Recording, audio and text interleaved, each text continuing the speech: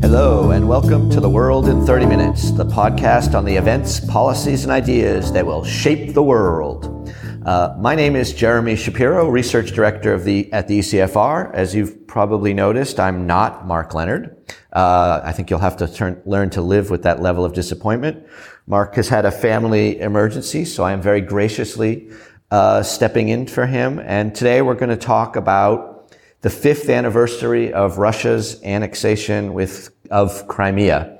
I don't know if you guys have been checking your calendars recently, but it turns out that it has been 5 years, and that actually is the 5th anniversary of the referendum in which the Crimean people supposedly affirmed that they wanted to be part of Russia. It's not exactly something to celebrate, but it is something to mark. And I don't know, for those of you who are here in London, frankly, we'd rather talk about anything than Brexit. So we're going to talk about this. With us to talk about this today, we have our excellent crew of Kadri Liik, ECFR Senior Policy Fellow and Expert on Russia, and Nicu Popescu, Director of the Wider Europe Program and Senior Policy Fellow at ECFR. Thanks for joining us, Nicu and Kadri. So to get started, Nicu, if I can sort of start with you, where are we 5 years on? What is the situation in Crimea, or really the situation that between Russia and Ukraine, and what does it mean that 5 years on we're still in roughly the same situation? I think Crimea, to a large extent, is a watershed for a number of reasons. It's a watershed for Russian foreign and domestic policies in multiple ways. But primarily, I'd say that it's at the same time, Putin's biggest personal success so far from the perspective of Russian domestic politics and from the perspective of rebuilding Russian national pride. But at the same time, it's his single biggest foreign policy failure. It's both his biggest success and his biggest failure. Yeah, I think it's his biggest success in domestic politics, and it's the way Putin is going to get down in history books as the person who kind of brought Crimea back to Russia. This will be the way it will be depicted in Russian history books. At the same time, it also marks the end of Russia's single most important foreign policy goal since 1991, and that is to keep Ukraine close in the hope of regaining some degree of crucial influence over Ukraine. So Crimea is this kind of double mark for Russia, which is both at the same time and personally for Putin. Kadri, how are the Russians seeing this? Do they see this as, which one do they see it as, the success or the failure that Nicu just mentioned? I noticed that there's a lot of celebrations going on. They're releasing a 5-ruble coin with the Kerch Strait Bridge on it. Putin will go to some celebration in Crimea the next few days. How are the Russians understanding what the result of the Crimea annexation has been? I think that is also twofold. I think if you ask Russians whether Crimea should belong to Russia, you get overwhelming endorsement. It is still popular, but the euphoria is going away. And I don't think there will be very big emotional celebrations in Moscow, because agenda has changed. People are asking much more real life questions about incomes, about services, whether kindergarten places are available for the children, whether public transport is good and reliable, that sort of thing. And you could see that in Putin's latest speech to the Federal Assembly, where he tried to change agenda and focus on those sorts of questions. Not entirely credibly, but still, they realize that the atmosphere has changed.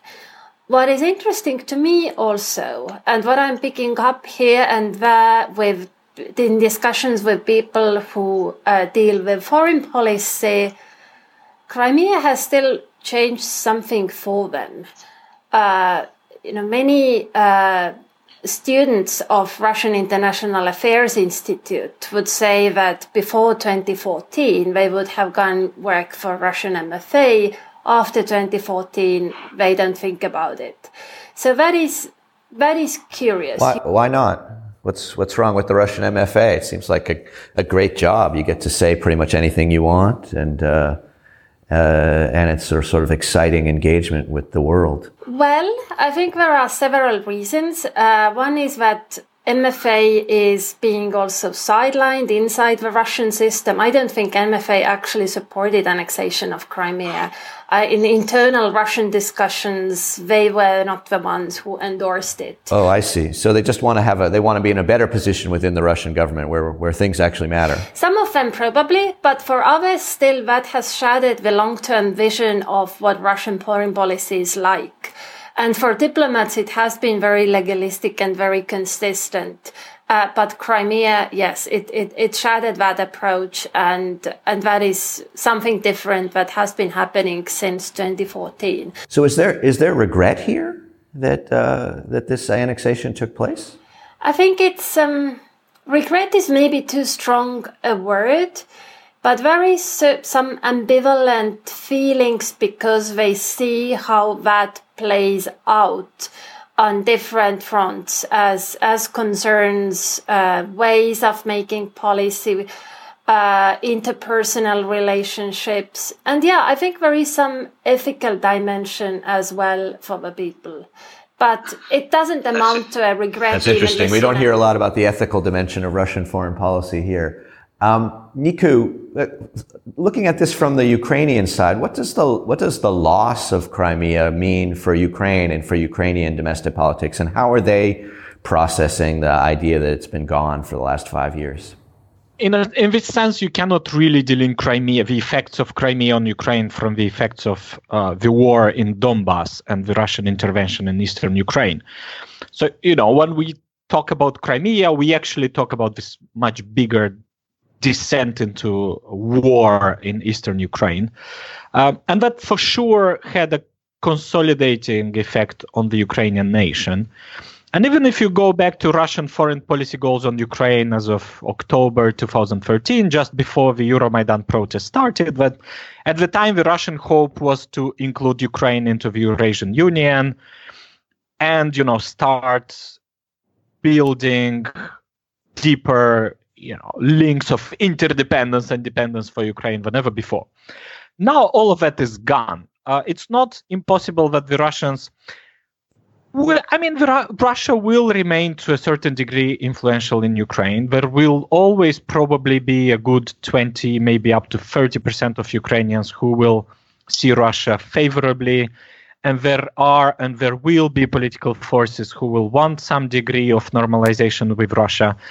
But things will never be the same. These forces will never, hope to get a majority in Ukrainian politics. And even if Ukraine will reach a degree of normalization of relations with Russia in 7 or 10 years, a bit like Georgia is doing today, we'll never be back to a conversation about a potential, Ukrainian membership of the Eurasian Economic Union or Russian-led security organizations. So in this sense, even though the temperature in Russian-Ukrainian relations will probably go down in the next 5 or 6 years, Russia will never be back to where it was in terms of its outlook for influencing Ukraine. Yeah, well, I'm also not going back to where I was in 2014, so I guess I can understand that. But I think the real sort of critical question is how is Ukraine going to play it? Is Ukraine trying to get Crimea back, or have they written off 5 years later Crimea and they're just focused on the war in the Donbass? Well, I think they will never accept it. But to me, I worked quite a lot and I traveled to most post-Soviet separatist zones, to South Ossetia, Abkhazia, Transnistria. I've been spending almost 20 years on this subject. And it took the Georgians and the Moldovans 15, almost 20 years to start accepting that they might not even need these separatist areas back into their countries. Now, the Georgian and Moldovan political elites do not really talk openly about it, but that's what most of them think. They've kind of arrived to a situation where they probably don't think reintegrating with Abkhazia or Transnistria will make their states stronger.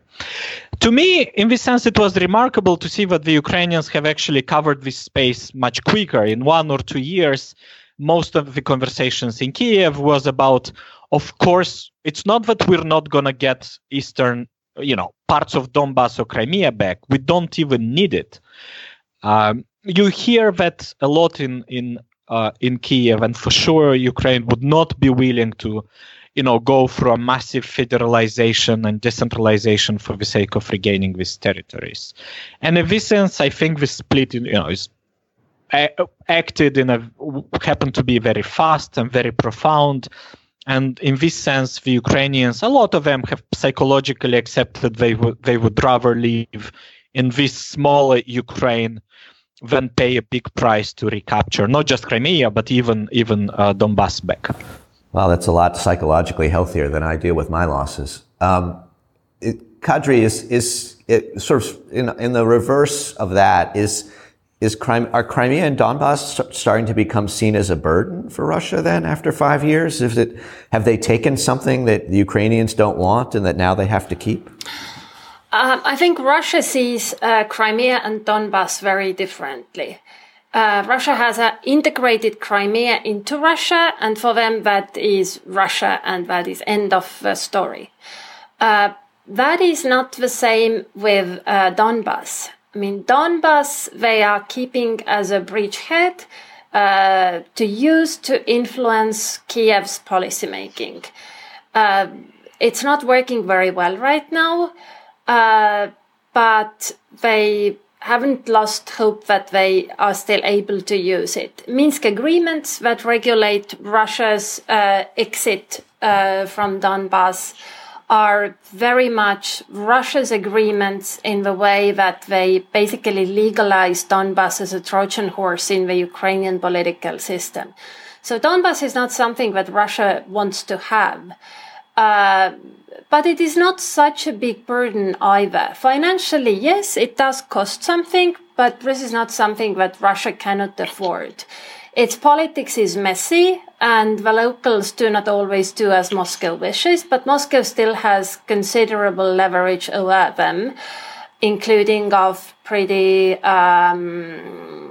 straightforward kind, and the locals know it as well. So I don't think that is sort of hot potato they want to get rid of. It's interesting because what both of you are describing is a sort of very unsatisfactory status quo, where in which as much as Ukraine is upset about the situation, as much as Russia is dissatisfied with the situation, neither of them have a huge incentive to change it. And it sounds, and you can correct me if I'm wrong, as if you both believe this is a situation which, as unsatisfactory as it is, can last. So, I mean, the first question is that right? And the second question is, given that, are we likely to see flare-ups in this? We just had a few months ago a scare of war in the Kerch Strait, where Russia seized several Ukrainian ships and still has, I think, 24 Ukrainian sailors in custody. Is this a status quo that we have, as unsatisfactory as it is? Why don't you start, Nika, with that? Russia treats Donbass, if you want, as a weapons system, right? It costs some money, but you have to pay for your defense. You have to pay for your rockets. You have to pay for your Ministry of Defense. So this is what Donbass is to Russia. It costs something, but it's a piece of the puzzle of what the Russians think is their national security, and they will never really be too upset with the need to pay this cost.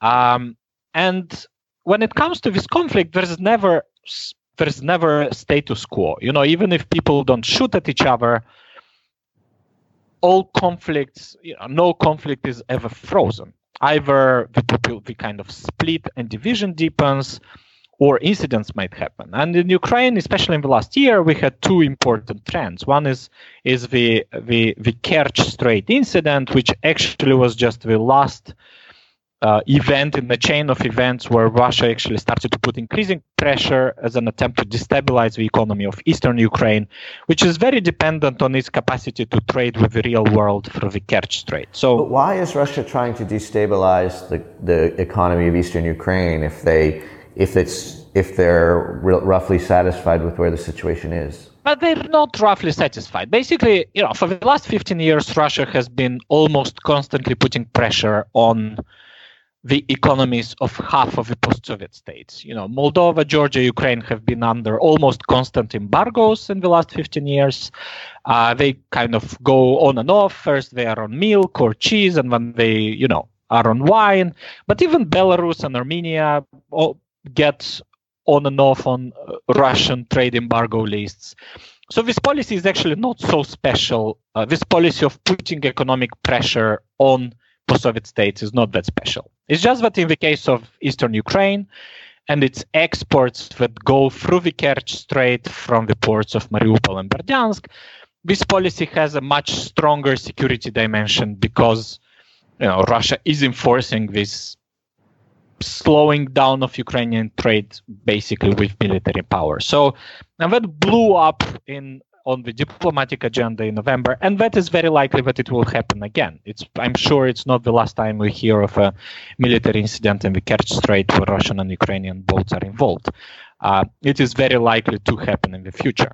But of course, Russia is not only putting pressure on the economy of eastern Ukraine, it's putting pressure on the economy of the entire Ukraine, but for Ukrainian trade that happens through the Azov Sea and the Kerch Strait that acquires this urgent security dimension. So what does that mean then? Is in terms of my question as to whether this situation is sustainable, do you think that even with those occasional security incidents, we can proceed in this sort of semi-frozen state for the next decade or two, or does this situation have to come to some sort of head?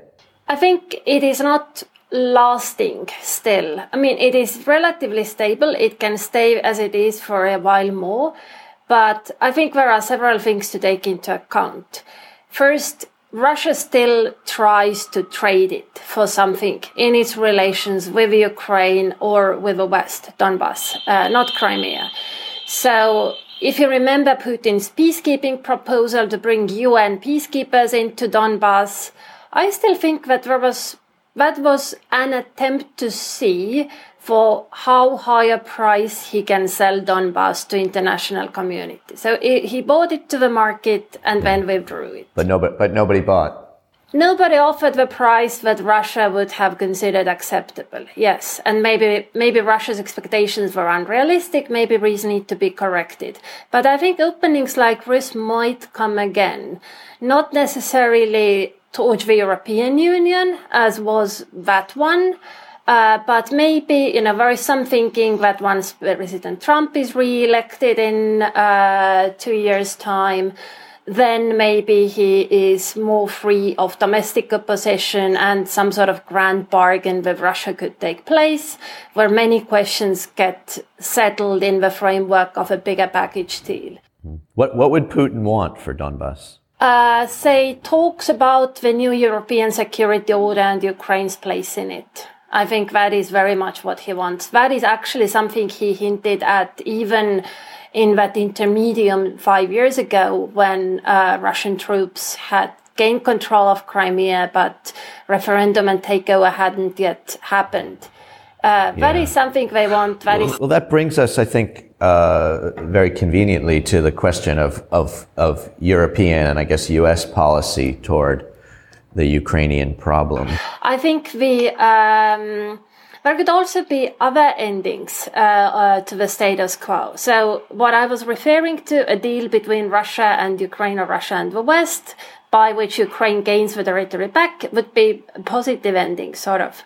But it also could be that, yes, Russia will escalate that for whatever reasons to prevent something else in Ukraine and ultimately, if it stays as it is for too long, then those regions really become unintegratable into Ukraine.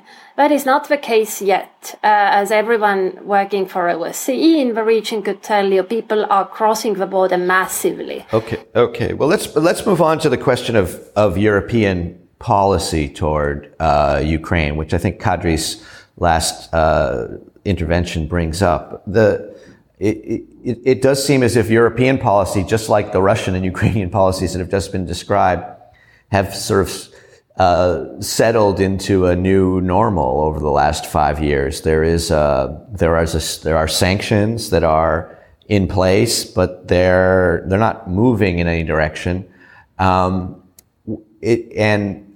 Kadri just talked about at least a potential trade that you could imagine, talking about the European security order to try to break open the Donbass situation, if not Crimea. But there doesn't seem to be any interest in that in Europe. There was a Bloomberg article, I think, just the other day, which mentioned that at the Munich Security Conference, Vice President Pence tried to get Angela Merkel interested in a freedom of navigation operation into the Kerch Strait, by which he meant she should send German ships into the Sea of Azov, and she was not interested in that, to put it mildly. So what is it that Europe is doing about this situation, and does it want to do anything more? Niku, you want to start with that? Europe would be happy to do a bit more on Ukraine, but of course it's hysterically afraid of any risk of being forced to start responding to new security tensions in the Kerch Strait. So it's ready to do a bit of diplomatic mediation, but it's just basically prays to God that the Kerch Strait situation does not deteriorate, and it doesn't have to come up with answers for that. And that's a very religious policy for secular countries. Well, yes, but it's also kind of a bit of an escapist type of policy, because, as you know, Europe is fundamentally uncomfortable dealing with. Yeah. In the US, we would call that a faith-based foreign policy. Yeah, but that is more or less what Europe does around the Kerch Strait. So, they try to push that back into the OSCE and into the soft diplomatic activities, which is fine, but we have not been able to really restabilize either Donbass, and in the last year we actually Europe woke up with a new security problem around the Kerch Strait. And sometimes soft persuasive diplomacy is actually not strong enough to solve or even prevent the emergence of new problems. So in this sense, I understand why and how the European sentiment is to stay away from this Kerch type of incidents, which will happen in the future, I believe. But then by not taking a forceful position on that, chances are that these accidents are more likely to happen. Kadri, what do you think about the European position on Crimea and Donbass? Is it evolving in any way? Does it need to evolve? Well, Crimea position is not evolving, and I don't think what practically you could do about it. It has its non-recognition policy, but that is it. On Donbass, well, Europe is still handling the Normandy format negotiations, and I think they are trying to breathe some new life into those now that the link between US and Moscow, Kurt Volker, Vladislav Surkov, negotiations have effectively stopped for a year already. And I think Normandy is still an important format. That's the only thing that people have agreed about. And for it to really work, I suppose some political forces need to change their calculations. Mostly Moscow, maybe a little bit also Kiev. But it could still be a vehicle to allow Russia a face-saving way out of Donbass, should Moscow be ready to accept it. All right, well, maybe then just one last question. 5 years from today, when Mark makes me do a 10th anniversary of the annexation of Crimea podcast because he claims yet another family emergency, where do you think we'll be? How will this conversation be different 5 years from now than it is today? You want to start with that, Niku? I think probably in the last 5 years, before we talk about the next 5 years, I think Russian foreign policy became increasingly expensive for Russia. This cost is not yet prohibitive, but it became increasingly expensive. And I think Russia, as a result, started to realize that it cannot continue to be a but it's increasingly expensive. All these, mercenaries in the Central African Republic, Syria, Venezuela now, the kind of proto-arms race that is even costlier than sending a couple of hundred mercenaries to Venezuela. All of these costs are piling up in purely military terms, but also in diplomatic terms and institutional terms and in all possible ways. These costs are not yet prohibitive, but let's say that in 5 years, I think, the current Russian foreign policy overdrive will start reaching an overstretch. So in this sense, my expectation in 5 years, the type of foreign policy Russia is conducting today and will probably conduct in 5 years will be much more difficult for it to sustain. It will be costlier, it will generate more friction, and will fundamentally be facing a weaker and more irritated Russia than we are doing today. That's, I think, the trend. This is the worst thing about Russia. It's weak. It's more irritating when it's weaker and more irritating when it's stronger. Yeah, well, 5 years from now, I was just trying to think where we will be. It will be the final year of the second Donald Trump presidency. Oh, God. That's just cruel, Kadri. Just cruel. I do it in purpose. If you want me to be more cruel, maybe that's the year -1 of Ivanka Trump presidency. There is no end to your guys' torture. And by the way, given that this is March, I think it's the time for Russia's presidential election, exactly 5 years. And that should be someone other than Putin. So I think... It may also be Trump. It may also, yes, it may be all sorts of people. So I think that question will, the answer to that question will probably provide some information, but we don't have it yet. And some other dynamics, of course, are at play. I'm wondering about Russia-China relationship because there is some dynamic there, and not all of it is to Russia's liking. For now, sort of, it's not alliance, but friendly relationship with China is handy for them. But I wonder whether in 5 years' time, some rethink might not have occurred on that account, with implications in other policy areas. Okay, thank you. Well, mark your calendars for March 2024, and we will resume this podcast and we'll play this all back. But in the meantime, I think we need to move to our bookshelf segment. Kadri and Niku, what's on your bookshelf these days? Kadri, why don't you start us off?